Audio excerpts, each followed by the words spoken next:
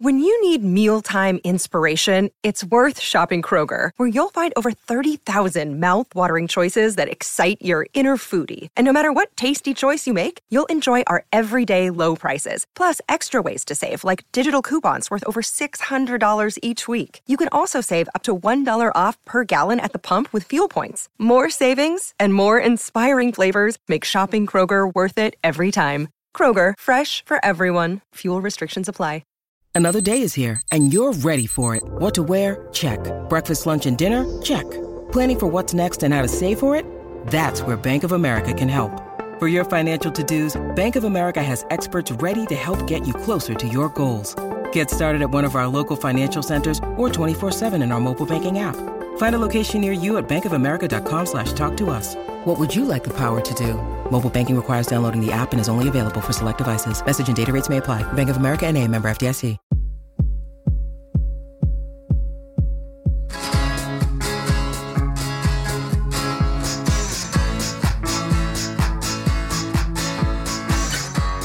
Hey, Holly.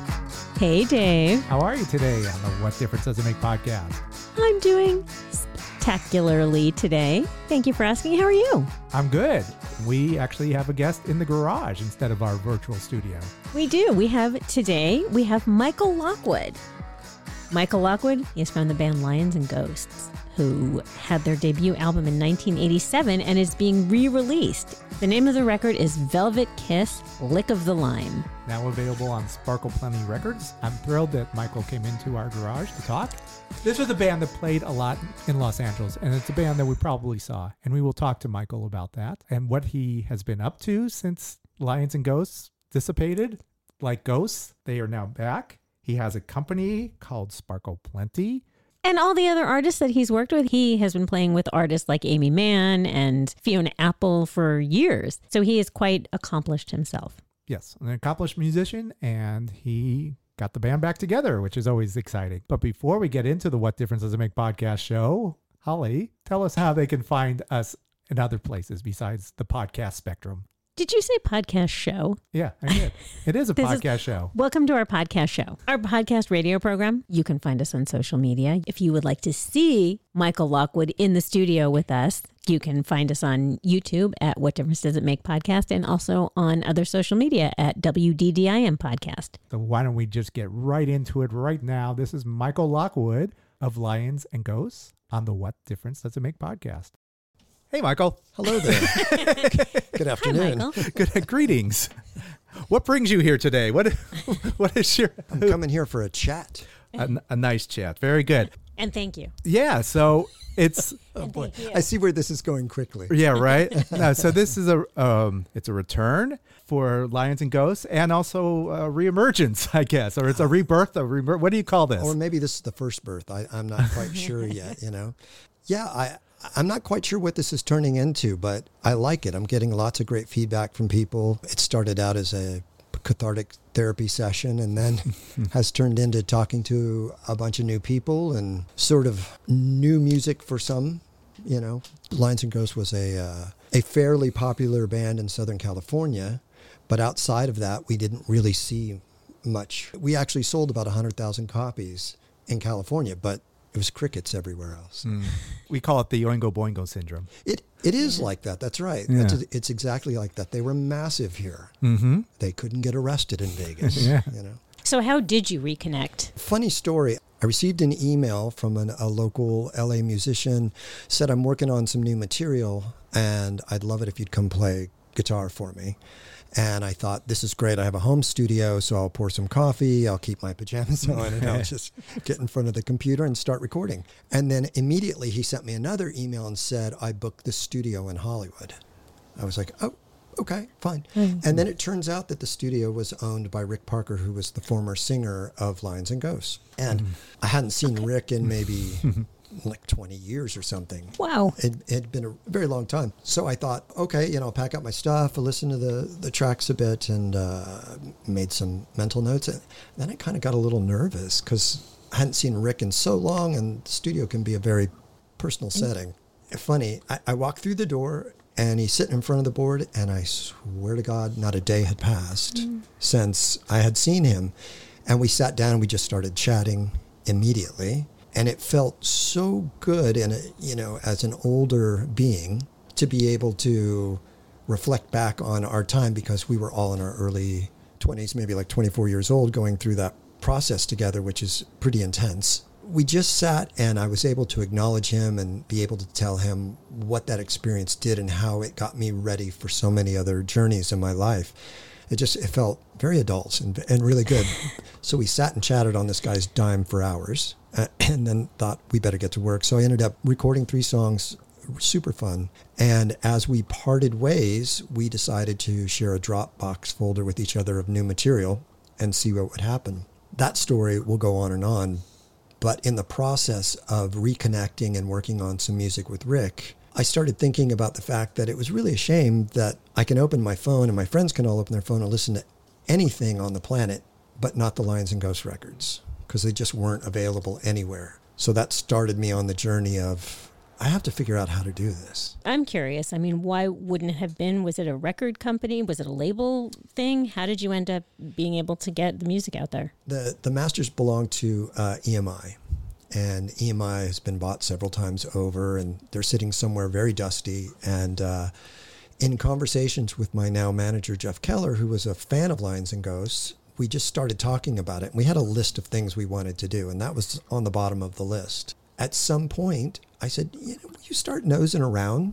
Can you start sending emails to somebody and figure out how we do this? So he and the people at Deco Entertainment were able to get things back for me. I dug out a bunch of extra stuff to put with it, and we remastered it, and we have it out there now, which is bizarre. It was surprisingly easy once you just start asking and start looking.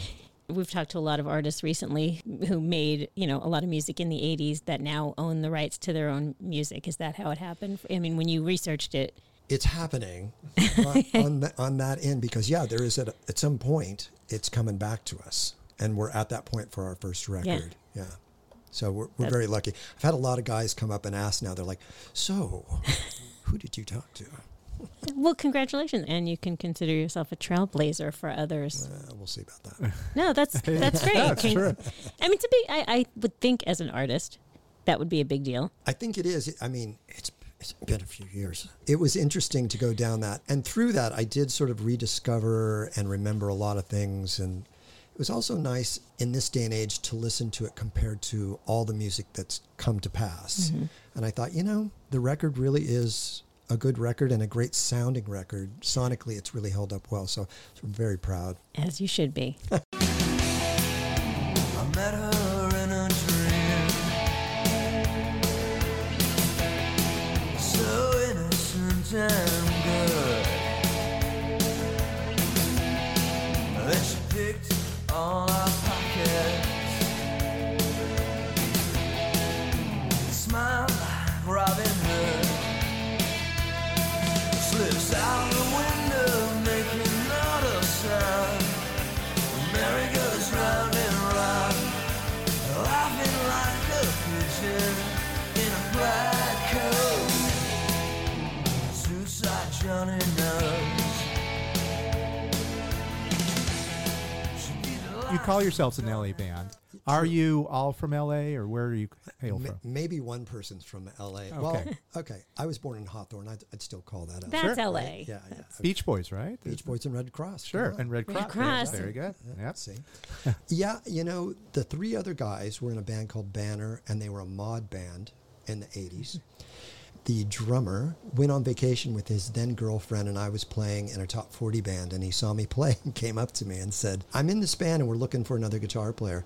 So I went and I auditioned, and I joined the band within, minutes of auditioning, and it worked out great because we were all into the same thing, and we sort of had this idea that we wanted to sort of do a mashup of a few things, which really was just T-Rex, I guess. We thought it was a bunch of things. Well, did you, there was the Recycler. Did you ever respond to write your own copy of because that was really important. Whose bands, what bands are you into?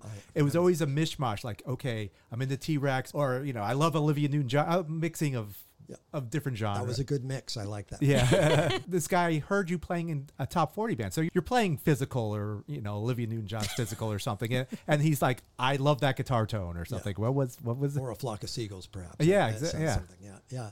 No, he just came up, started chatting me up, and I knew his girlfriend, oddly. You know, he said, look, we rehearsed down in Hollywood, blah, blah, blah.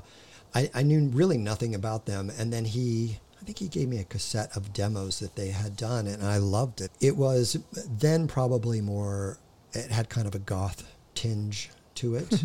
It's really odd. I was very fortunate in that soon after joining the band, we started having a very large following, and within a year, I think that there was a bidding war to sign us, because it was that time period, you know, it was all the hair metal bands on Sunset Boulevard, there was the post-punk scene, there was the UK thing that was happening over here with Gene Loves Jezebel, Flesh for Lulu, you know, that kind of scene. So I was super fortunate. That's how I met those guys. We weren't high school friends. We're all thrown in a room together, and we made that record. The first record, you actually recorded it at Tony Visconti's studio. That's correct, yeah. How did that come together? Boy, that was luck of the draw. As a new band, and you get signed and you're getting ready to do your record, the A&R guy's talking to you about producers and photographers and everything that's going to happen on that first project. So we made a dream list of who we wanted to work with, and one of the people on that list was Tony Visconti.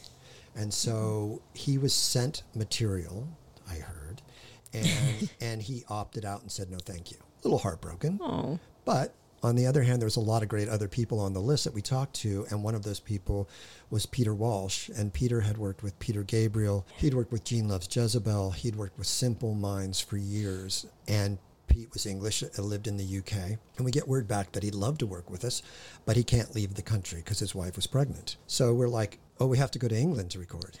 Okay, that sounds okay by us. That's fine. We get there and we find out that Pete's favorite studio to work at is called The Good Earth in Soho, and that studio belongs to Tony Visconti. Okay. Look at that. So nothing awkward there. No, no, I don't. I'm sure he was also busy, but he did find time for your project. And He did. That's the funny part of the story, is that we spent 3 months in his studio. We saw him almost every day, and he was lovely. He was so kind and so nice. You know, we didn't get any of the good T-Rex stories or the Bowie stories, but super kind guy. At some point, I can't remember if it was him or his manager, who was the studio manager, came in while we were working, and it was said that Tony would love to do string arrangements if you guys are up for that. We were like, yeah. No, your turn to turn him down. No Oh, way. no, thanks.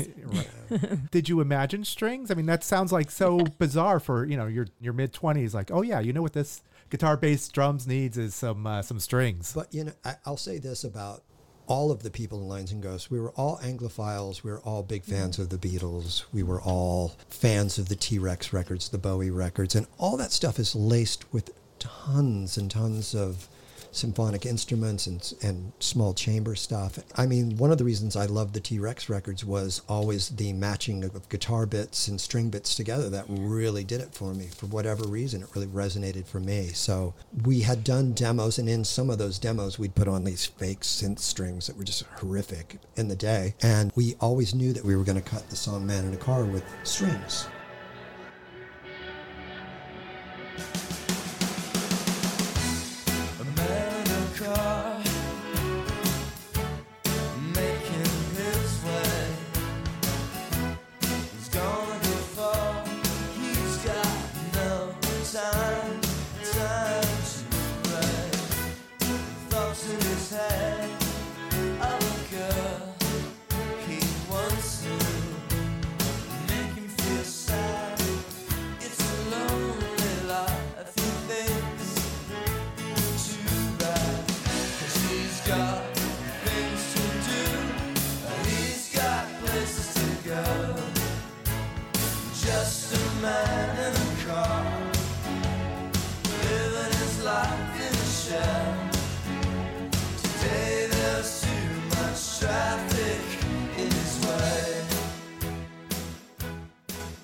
What a magical day that was to sit in the studio and watch him. He conducted the string section. And we had no idea. It was sort of pre-MIDI and synthy, and that we really didn't know what we were going to get. And so we were just all sat in there and were mesmerized. And, you know, and he did strings for a song called When the Moon is Full, and he suddenly popped in with the string section doubling all the guitar parts. So I was done. That was my day. It's like a dream come true. That's- I mean, It you're was a dream recording your come true, first yeah. album. Yeah. So this brings me to the title of the record. Okay, so I think Velvet Kiss, I think of a tongue. And then I think Lick of the Lime. Is this a dirty, is this like, is this some sort of expression? Like, How long have we known each other? okay. I wish I could tell you where it came from. We all came up with slogans for that band, and we put them on flyers and posters and whatever. Like slogan, like what? Well, one that you would probably understand was "Wake Up, Sex Junkies." Okay. Yeah, yeah. I don't actually know. I'm sure that's from the mind of Rick Parker. It's entirely possible that it has some sort of sexual connotation. Okay.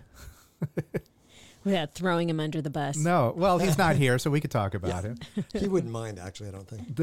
Did you guys always get along? I mean, there's always the dynamic between the singer and the guitarist, and the singer always accused of LSD, lead singer disease.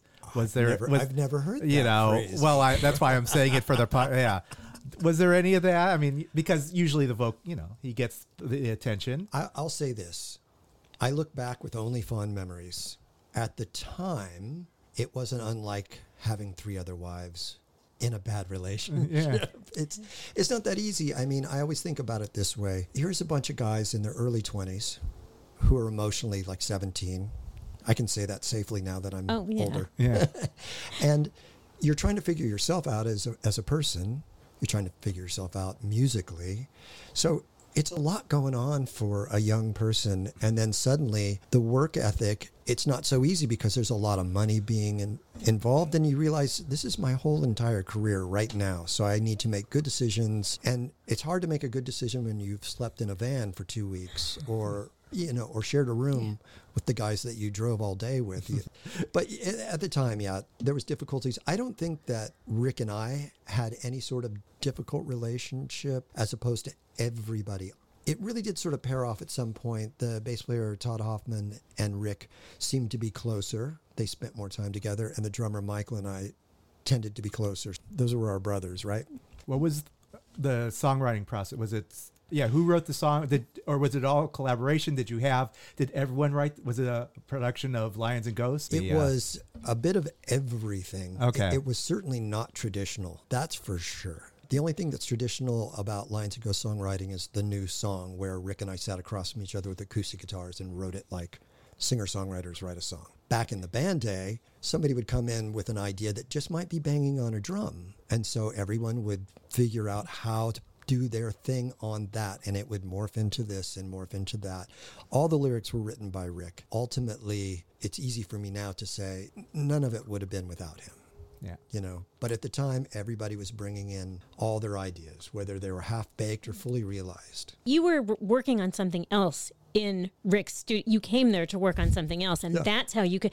If not for that meeting, would you be working as Lions... That you didn't see anything for Lions and Ghosts before running into him? I probably wouldn't be sitting here talking to you if it had not been like one random email that comes in to play guitar on 3 songs. It's kind of mind-blowing, And even it was great sitting with Rick and talking to him and rekindling things and talking about all this stuff. Also just that, hey, do you want to share some music? Like, it was just a quick thought going out the door. And even that, if I can go on about that for a second, was odd because, he sent me some stuff. I sent him some stuff, and nothing was getting done. It was like, oh, I like that. Oh, I like that. Okay, but there's like no exchange of anything, right? Yeah. At some point, Rick said, why don't you come back over the studio? So we came there, and I said, what about that thing that I sent you? And I played it for him. He goes, yeah. So we did a little bit of recording together, and then we had a friend of Rick's come in and play drums to that. And then Rick said, why don't you take it to your home studio and finish the guitars and everything? I said, great. Okay, cool. So I finished all the guitars, and I sent them back via Dropbox, and I sent him a little note and said, oh, by the way, here, I decided to go down this path. Don't like it. I'm not married to it. Whatever. It's a super casual relationship. Crickets. Oh. I was like, well, I guess he didn't really enjoy that as much as I enjoyed doing it. So I didn't hear from him. Some time went by, and I thought, I'm going to send him one more little text. So I sent him a text, nothing. So I went, okay, it's all right. So it's not going to happen. That's not a big deal. So life goes on, and then we all delve into COVID and the pandemic. And this is my sort of the song that shouldn't and COVID story all at the same time. Some time went by, like over a year went by, and I was laying on my couch, sick as a dog with COVID.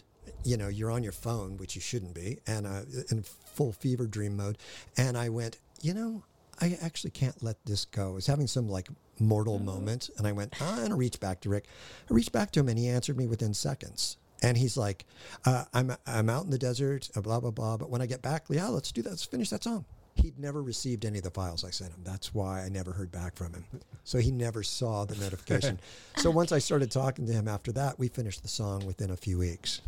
Okay, that's weird. Yes, Also, so- technology. No, Yeah. well, right. No, I know. I'm Yeah. sure that happens with a lot of times. Like Yeah. you Yeah. think, broken relationships because of texting. It used to be like you had to make a phone call. That's and, true. you know, like, And you can't read emotion in text. We all know that. So Right. it's like, what does that mean? Yeah, but you get a year of what the hell? Yeah.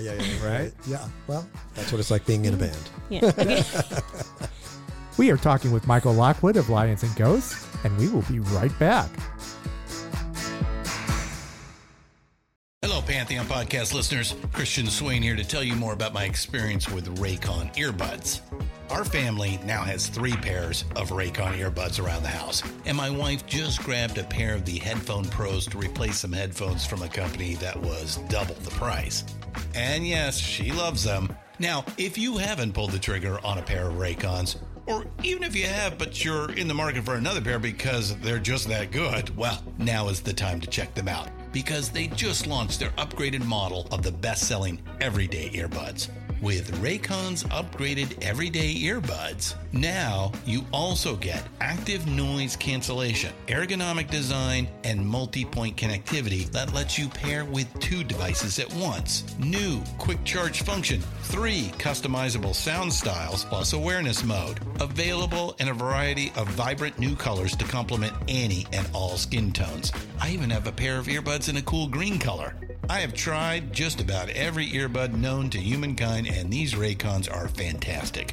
Seriously, if you've been wanting to check out Raycons, there truly is no better time. You're going to ask yourself why you didn't check them out sooner, and Raycon offers a 30-day happiness guarantee. So what are you waiting for? Go to buyraycon.com/Pantheon today to get 20% off your Raycon order, plus free shipping. That's right, you'll get 20% off and free shipping at buyraycon.com/Pantheon. buyraycon.com/Pantheon.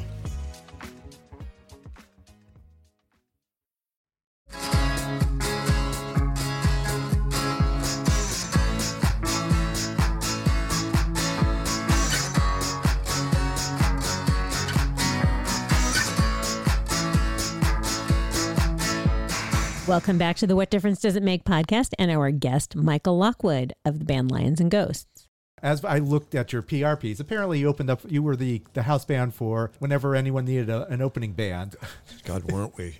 It's true. Yeah. We must have opened for anybody during that time We period. need an opening band type. Oh, I got one. Yeah. Lions. Yeah, they played last night at the Palladium. We'll get them over here. It's no problem. Was it because you were always available, or what? Actually, we worked a lot. We played a lot. We worked a lot. And if we weren't playing a show, we were making a T-shirt, or we were printing flyers, or we were going to concerts and passing out flyers. That was the big thing then. Yeah. We had our own shows, and we would play the Roxy or Club Lingerie or one of the ones that were out then. But also, I wish I could remember, I think Mark Geiger was the agent for Lions and Ghosts. And I think Mark worked at a big agency. And so when The Alarm came to town, Oh, yeah. Lions and Ghosts. When Gene Loves Jezebel came to town, Lions and Ghosts. And we played with Guns N' Roses. Their manager was good friends with our manager. And we were all part of different scenes playing the same clubs. So a lot of times we could have played with a punk band, or we Right. could have played with a pop band, or a heavy metal hair band. And I remember the night we played at the Roxy with Guns N' Roses, that was the night they got signed to Geffen Records. And at that time period, there wasn't a lot of competition. I didn't feel like, I remember as they announced they got signed, I remember looking at everybody else in our band. I'm like, fuck, we're so close. We're It's right gonna be there. us. All our friends are starting to get signed. Are we going to get signed? Because we didn't really fit in with any group. That was the problem. But To answer your question, yeah, we opened a lot of shows, and fortunately, I got to see a lot of great bands then. That seems like a good thing, like to be a go-to. You're thought of, you're top of mind. If you go see the church, we're playing with the church. And so all those people, this is all pre-internet, of course, right? It's all pre-social media. That's how you found out about new music. You went to the record store, you looked at the end caps to see what was there. You go to a show, who's opening. And if you go early enough, you get to see a lot of music, right? So, yeah, the list was a long list of mostly bands from the UK, it seemed like at the time. I mean, super fortunate experience. And I think that helped our following in town, too. Sure. Yeah. Okay, so Guns N' Roses' magic moment was at the Roxy. What was your show when you got signed? Was it a show? There was no show. There was no show. No. I do remember there was this moment where I thought, it's coming. I really felt it. I get chills thinking about it because I remember that feeling. It's almost like when you're gambling and you're starting to win a little bit, you go, oh my God, I better leave. This is, right. Or is it going to happen? Yep. Is it going to happen? But we were asked to record a demo of the song Passion that's on the first album. We did this with a movie producer named Gary Getzman.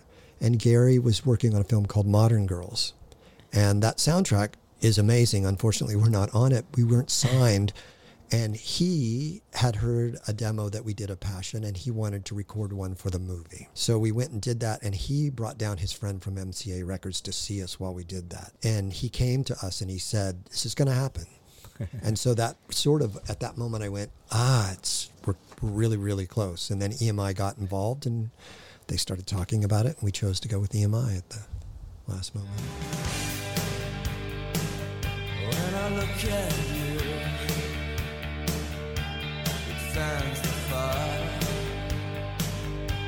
a careless flame, a reckless desire that won't let us be in summertime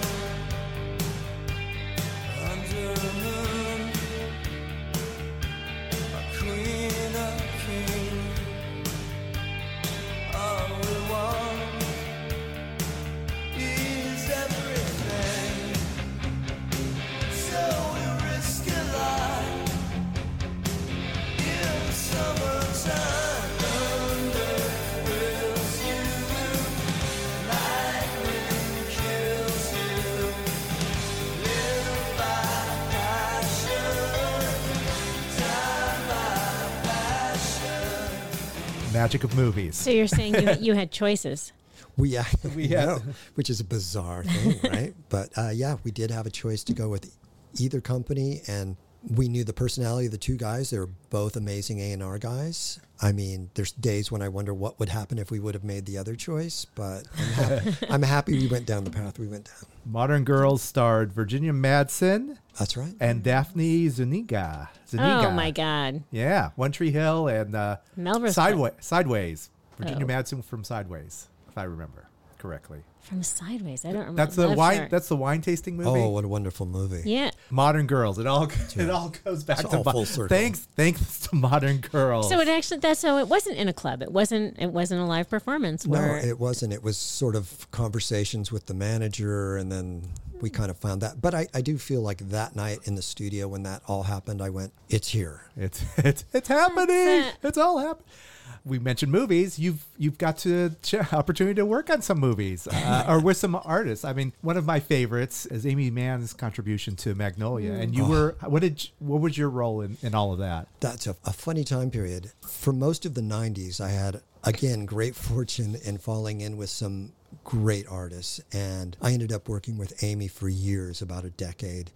And while I was working with her, all things go in cycles. You work on a record and then you go on the road, and then there's time off. During my cycle with Amy, she sort of was winding down, and I started working with Fiona Apple. And at the time, Fiona was dating Paul Thomas Anderson. So I knew of Paul, and I knew that he had worked with John Bryan and Michael Penn and lots of people in the circle of friends that I was in. At some point, I heard that Paul was interested in some of Amy's music, and we had been in and out of the studio starting to record what would become Bachelor number 2. And Amy and I had written a song together called Driving Sideways. And I remember walking into a show that was playing with Fiona, and Paul came over to me and he said, "You're going to be very happy with me. You're going to be very pleased about what I'm doing."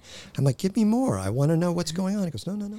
It's a surprise. It's a surprise. So he was really sort of unfolding it, and Amy had never really discussed what was happening either. So we had done most of her record, and we'd recorded Driving Sideways. I think we did that with Brendan O'Brien, the producer.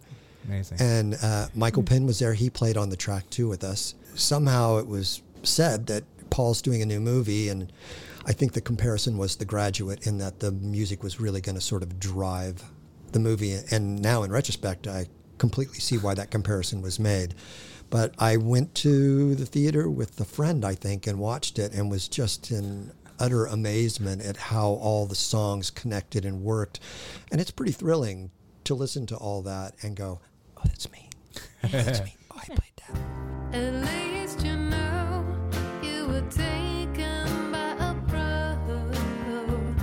I know just how you feel. She talked a perfect game, deflecting all the blame. It took the jack and changed the flat and got behind the wheel. Now you're driving sideways, taken in by the scenery as you're propelled along. Your companion will not help you to navigate, for fear she may be wrong.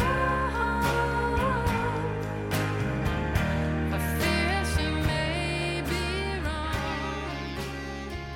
You know, that was a great thrill and a great project. You know. So you play Largo a lot, I imagine. You know what I played a lot was, there was a place called the Alligator Lounge. Do you remember? Oh, on Pico, yeah. Yeah. Oh, yeah. So before Largo, John Bryan used to do his shows at the Alligator Lounge, and Amy would get up and play with him. In fact, the reason that I know Amy is because at some point, John Bryan had decided he wasn't going to play live anymore with Amy. He was still going to write with her and produce with her. And he was in a local LA band called The Grays, if you remember. Mm-hmm. Fantastic band, right? So I have been good friends with Jason Faulkner for years. And Jason came to me and he said, "You know, John was talking to me that he's leaving Amy and she's looking for somebody. And John and I feel like you're the perfect person to work with her." So Jason and I went and saw her play at the Roxy. I told Jason, I said, "Oh, it's so great. The music's so good." And I mean, I live in the world of the kind of guitar playing that John and all those guys, we all got raised on the same records, right? So I said, "Yeah, I'd love to figure out how to do that." So Amy came and met me, and she was with John Bryan and Jack Joseph Puig, the engineer and producer. We walked around Sunset Boulevard. We went to the Sunset Grill, had a garden burger or something. And I told Amy, I said, "I'm really sorry. The only demo tape I have is this reel-to-reel of songs I've been working on." I gave her that. And she called me later that night and said, "We're in the studio. Would you like to come down?" So I went down there and ended up playing on the song called Long Shot, which is the opening track for I'm Was Stupid. We sat and chatted all night long. And it was just so great and so magical. All right, so tell me about your own thing now. Tell me about Sparkle Plenty. You're like running your own. You're your own boss now. So, screw these other guys. We say Big Macha. Sparkle Plenty. Another Lines and Ghosts slogan. Slogan. That was one of our slogans. And Lines and Ghosts. Sparkle. Okay. Whatever it means, I don't know now. I knew in 1987. Okay. I've lost my And it mind. was hilarious back then. For some reason, it probably For was. sure. That's scary. I don't know. It was applicable to some music and bands back then. Perhaps. Yes. That's right. You're absolutely 100% correct. Yes. Okay. My now manager, Jeff Keller, had met me when he was quite young, and he'd come to a Lines and Ghosts show. He asked me to autograph his Lines and Ghosts album, and I wrote Sparkle Plenty, Michael. And that, a gazillion years later, Jeff had met me COVID, and he'd written me through Instagram. He said, "Hey, would you be interested in having a Zoom meeting?" I'm like, "Sure. The only Zoom meeting I have is for school, but okay." Yeah. I started meeting with him once a week, just chatting to him. And I got to know him. He got to know me. And at some point he said, "I think that we'd make a good team. I really believe in you and I want to help you." And I was thinking, boy, it's been a long time since somebody said that to me. Yeah. I said, okay. He sent me a 1-page contract. I'm like, really? Okay. That's amazing. 2 weeks later, he called me up and he said, look, I got you a record deal. I said, what? He said, I've got you a record deal with Deco Entertainment. They have amazing distribution. I have a relationship with them. I'm like, what am I going to do with that? And he said, well, what do you want to do? I have to think about that. I'm not quite sure what you do with all of that. So started a list, and on that list was, releasing the Lines and Ghosts record. And during that time, I had been working with an artist named John Broder, who has this incredible project called Bird Streets. We had been making music via the internet because he lived in New York, I lived in LA, and nobody was touching or talking to each other, right? I felt like this might be amazing because I love John. I love his music. John doesn't have a manager. John doesn't have a record company, and people need to know about this guy. So I called Jeff Keller and I said, look, I'm going to send you this thing I'm working on. It's with this guy from Bird Streets. His name's John Broder. I had Amy Mann play bass on it. I had Buddy Judge from the Grays sing backgrounds on it. I had Amy's old drummer, John Sands, play drums on it. It was recorded everywhere, all over the phone. Yeah, that sounds good. That's good. Right, Can you do tambourine? Yeah. Crazy. Yeah, right? That's So I had all those people play on it. I sent it to Jeff and I said, John needs help. Help John, please. You gave us this vehicle. And so let's use it for good. This is not a victory, more like an everlasting sigh. I'm reliving history with a machine of my design. I saw you in the old cafe, talking with a friend, sipping your Earl Grey. Tried to catch you, but you slipped away. Was it all a dream? Just an aberration? I've fallen in too deep with my imagination.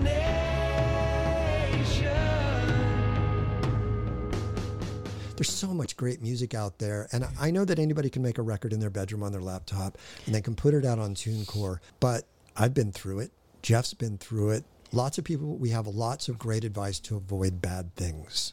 So I'm really happy that Sparkle Plenty has turned into this vehicle for the wayward children like Lions and Ghosts or like, that. We're putting out a last-minute soundtrack this month. Last year during lockdown, I did a soundtrack for a thriller movie. And oddly, in the last few weeks, it's just going crazy, and it's 2.5 million views on YouTube. And What is it called? As the Village Sleeps. Okay. It's on Amazon. It's on YouTube. It's on YouTube. It is Tubi? now. Tubi. Thank you, Tubi. sorry. A friend of mine wrote it and did it on a shoestring budget, and he asked me to do the score, and I've always wanted to do that because I think of nice. those terms anyway. But that's what I've been doing the last week is sort of sequencing, and I wanted to make it a more immersive experience, so I put dialogue in, and I just want it to be its own sort of song. Oh, that's fun. Okay. That's fun. Yeah. kind of like what Quentin Tarantino does. Exactly like what he does, and he does it so well. He's the best. A smart yet naive college girl. All right. Well, there you go.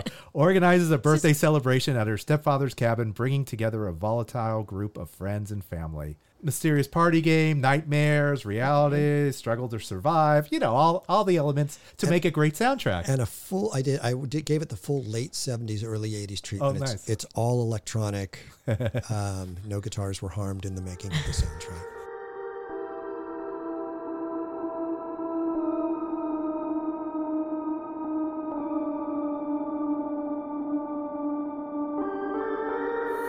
Alec? Isn't this one of the cards from your game? Stray cat. So, she was trying to save me? Oh, that must have been fun. Very cool. So much fun. Wow. So Sparkle Plenty's, they've got a We're lot busy. going. Yeah. We're super busy. We have the new Lions and Ghosts single. We have the first Lions and Ghosts record. Okay. Oh, I have to ask about the spelling Yes, of Girl, I Love You. You had the opportunity to just use a U. So girl is GURLILUV, and then they spell out YOU instead of just a U. That's right. Why? Okay, so why? If I was the A&R guy, I would just go, well, why not just? Oh, you have no idea. You have no, story. I'm sure there's a lot of thought. So if you go backwards, we're passing files back and forth, Rick and I. You can imagine how many different spellings there were then, right? Yeah. He would change it, I would change it, he would change it, I would change it. Then the record company changed it, and they fixed it all and spelled it all out correctly. Which is probably what I would have done. Of course. She's the grammar police. And then we finished the artwork, which Rick Parker did the artwork for. Beautiful, actually. And yeah. we get all of that back to proofread and to look at. Looks right. Looks good. It's that big. It's the size of a postage stamp, right? It's all good. Everything's fine.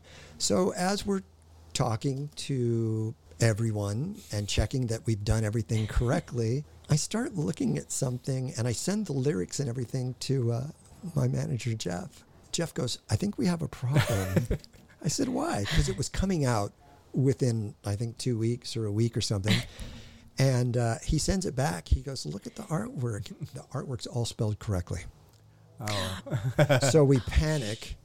And I'm like, no, I don't know what to say, but I'm saying no. We have to figure out how to fix this. Is that possible? Because if it's not possible, I'm not going to let it go this way. We have to do it. Look, we struggled to misspell all that shit. We got to get it right. Right? Yeah. So lo and behold, up until the night before it actually came out, it was still spelled correctly. So I do see some interview publicity stuff, and it's still spelled the wrong way. But who knows how we can misspell it more later. Wait, is the wrong way the right way? The wrong way is the right way. Okay. I once had a dream. We were stuck in the in-between. At the carnival of dreams, I lost you. And now it's bombs away. Let the jaded lovers play with a glass of Chardonnay. I will salute you.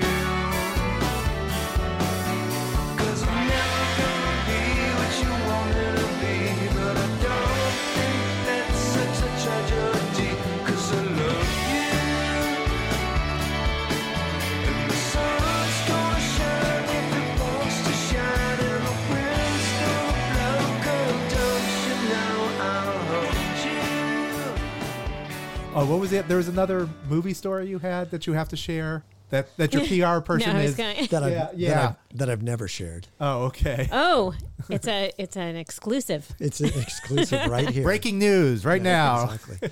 So the first foray into film music came back with Lions and Ghost was Together, and before we were signed, actually. So, playing a lot of shows doesn't equate to a lot of money. So you work like 2 or 3 jobs, whether it's a record store or a head shop or whatever it is. You have to make money to pay for rent and everything. So at some point, while everything's starting to become better for us, we were asked to do a B movie, and basically we'd be the backup band, and they'd include a different singer and a different keyboard player. And it was at a soundstage in Hollywood. So how much is it? It's like $1,300 each or something. That's a fortune. Yeah. That's rent for 3 months, right? Back then. We said, sure. So we show up, we set up all the gear, some cameras, we meet the director, then we meet the singer who's shirtless and just fully muscular, ripped guy. And It was Danzig, wasn't it? it was not Danzig, nor was it a Danzig movie or video. So, the evening went on a super long time. I think we were there like 8 hours, and we started late. And so we're just playing the song over and over, and I can't remember, but I think the name of the song was Bigger Than Life. Okay. You'll want to mark that down. Okay. Right. At one point during the shooting of this, the singer walks over and the director's giving him direction. And then he pulls out a bottle of like baby lotion or oil or something and starts oiling him down to make him more glistening. We all raise a slight eyebrow at that. But okay, whatever. Sure. This is Hollywood. This is Hollywood, and right? It's $1,300. And it is $1,300. It's very key, right? Okay, so we finish it, and then someone asked me if I wouldn't mind adding some guitar to the soundtrack and to play on the song. At this point, we're kind of thinking that the movie might be of the adult nature, Yeah. as you could have guessed. Were you in Chatsworth, or where were you? We were not in Chatsworth. We were in Hollywood. Really bizarre. And it's in a big, giant sound studio. Months go by, and the drummer in the band got a call from a photographer that had just worked with us. His name was Albert Sanchez, and he'd done a photo shoot in Interview magazine. It was kind of like, oh, this is all part of the big coming up thing. Well, he calls the drummer and he said, "Hey, did you guys?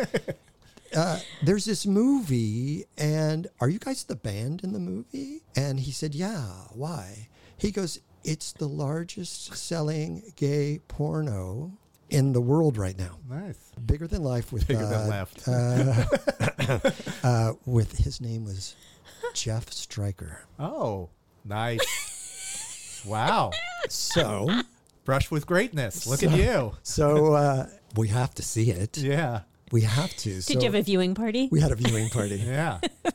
And let's say there was a lot of tears. At first they were happy tears, and they became not happy tears. Oh, no. It's hysterical, and we never talked about it after that. We were all so like, we weren't expecting that.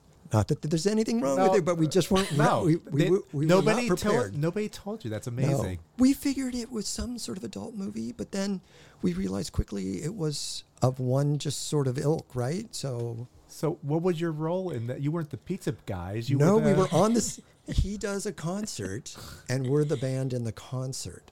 Now they show an audience in the movie, Yeah. which was pretty big budget, I'm guessing. You're going to start crying any second is what's going to happen. So yeah, we had a viewing party with all our then girlfriends. Oh, that's great. And as we got deep into the movie, pun intended, we had to stop. But he had a little backstage party after we had played. Oh, nice. Yes, exactly. Oh. Wait, he had an actual No, backstage this was party? no or in the film. In the Oh, film, okay. you cut from us on stage to him backstage. Yeah. I'll let you do the math. And So like anyway. all porn movies, you stop it, and then of course you return later to it, right? we did not return What? later to that What? movie. No. What? That's not the way you watch a porn. I can't remember who had to return it, so it wasn't me. Anyway, that was that was the one sort of blue Lions and Ghosts story. Since then, things have changed. Magnolia, huge, Magnolia. huge. You got to start somewhere if you're going to do Better than you know. life. You start somewhere. You were absolutely right. There was no way that I had not seen you guys back in the day, because that was my scene too. I mean, I was the girlfriend passing out the flyers on the strip. So I know And there's thank no you way I for haven't that. seen. Yeah. Not of your band, but yes. Did you cover up other bands? Did you hit No, the? I'm so I never happy. did that, by the way. Okay. I'm super happy that you asked that, because out of all the questions, Yeah. and besides the porno movie question, the thing is we were always super respectful of all the other posters and flyers. You know why? It was a lot of work. Yeah. And there was a lot of bands playing the scene. But that might mean somebody has to get on somebody else's shoulders to get the poster up above the other one. But there was an art form to that. It'd be a great coffee table book, all the flyers and posters of that era, right? So yeah. we should talk about that after. That's actually a idea. new Sparkle production. We're doing movies, Oh. we're doing soundtracks, and now we're doing coffee table books. Yeah. Exactly. There is a market for there for sure. Like, you know. There might be. Those flyers are out there floating. I mean, I see pictures on eBay. Oh yeah. $20 Yeah. for a Lions and Ghost flyer. I'm like, you're joking me. That was printed at Charlie Chan's for 3 cents. Yeah.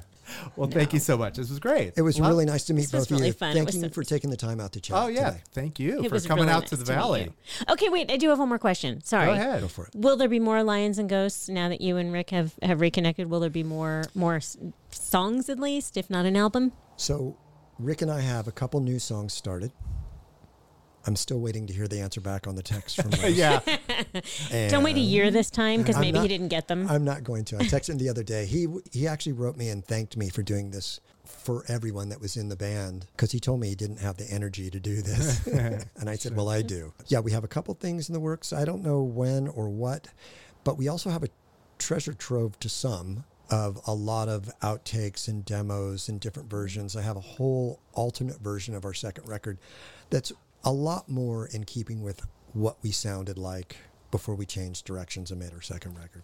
Yeah, that's a whole other story. That is a whole- Yeah, we'll that's go part into. two. And maybe you Yeah. can have me come back and we'll do that. We'll somehow get that second record out and we can talk about it. Okay, and then, Yeah. and then we can go into odds and sods and whatever else That's you got. Good Who reference. Yeah. I like it. And then we can promote, you can come back again and we can promote the book of flyers. Oh, okay. Well, sure. You know, you can hear my brain clicking. Right Yeah, now, no. can't you? Oh, yeah. All right. Well, thank you. Yeah. Wonderful. Yes, thank you. It was Yay. really nice to meet you. We did it. Let's have some donuts. So, Holly, do you remember seeing Lions and Ghosts? Do you have any recollection? I know we went to a lot of shows back in the 80s in Los Angeles, in Hollywood specifically. I know you saw Guns N' Roses. I know you saw... Everything. I saw Jet Boy. I saw Faster Pussycat. All these LA bands on the glam bands on the Sunset Strip. I am sure that I must have seen Lions and Ghosts, and I would guess either at Gazzari's or at the Whiskey, the Roxy, but I don't remember offhand. But I dig this stuff. This is great. This is a fun record to listen to. Yeah, and it's back. It's on Sparkle Plenty Records. The album is called Velvet Kiss, Lick of the Lime. It's available everywhere. What a great guy. It was fun, really fun to have him in the studio. And thank you to Wendy Brinford Jones for bringing him to us. Thank you to you for bringing all those donuts. That nobody ate. What? It was nice to have everybody in the garage. Hopefully we'll have more of those soon, eventually, one day. Yes, please. Okay. Yes, please. All right. We have new episodes every Friday. Please like and subscribe and do all that fun stuff. What other fun stuff can they do? Why do you make that sound like a question? Because we definitely have new episodes every Friday. I'm always surprised. It's always a shock. Like, what? We did another one? Yeah. So I am surprised, but it's very consistent. We have a new episode every Friday. And you can find us on social media at WDDIM Podcast and on YouTube at What Difference Does It Make Podcast. Beautiful. Okay. Well, until next Friday when we have a new episode. This is Dave. This is Holly. Check you later. Over and out.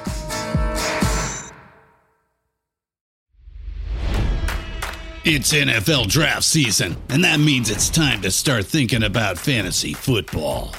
FantasyPoints.com features industry-leading experts and prognosticators using proprietary hand-charted data to help you score more fantasy points. FantasyPoints.com is the place to go for whatever kind of fantasy football you play. Whether you play fantasy football, daily fantasy sports, or do a little bit of everything, Fantasy Points has the meticulously researched content to guide you to victory.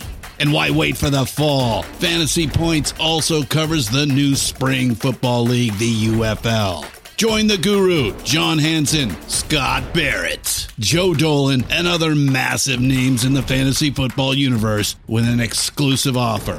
Use code Pantheon for 15% off any Fantasy Points package, including the all-in package, with access to every article, tool, and data nugget that Fantasy Points has to offer.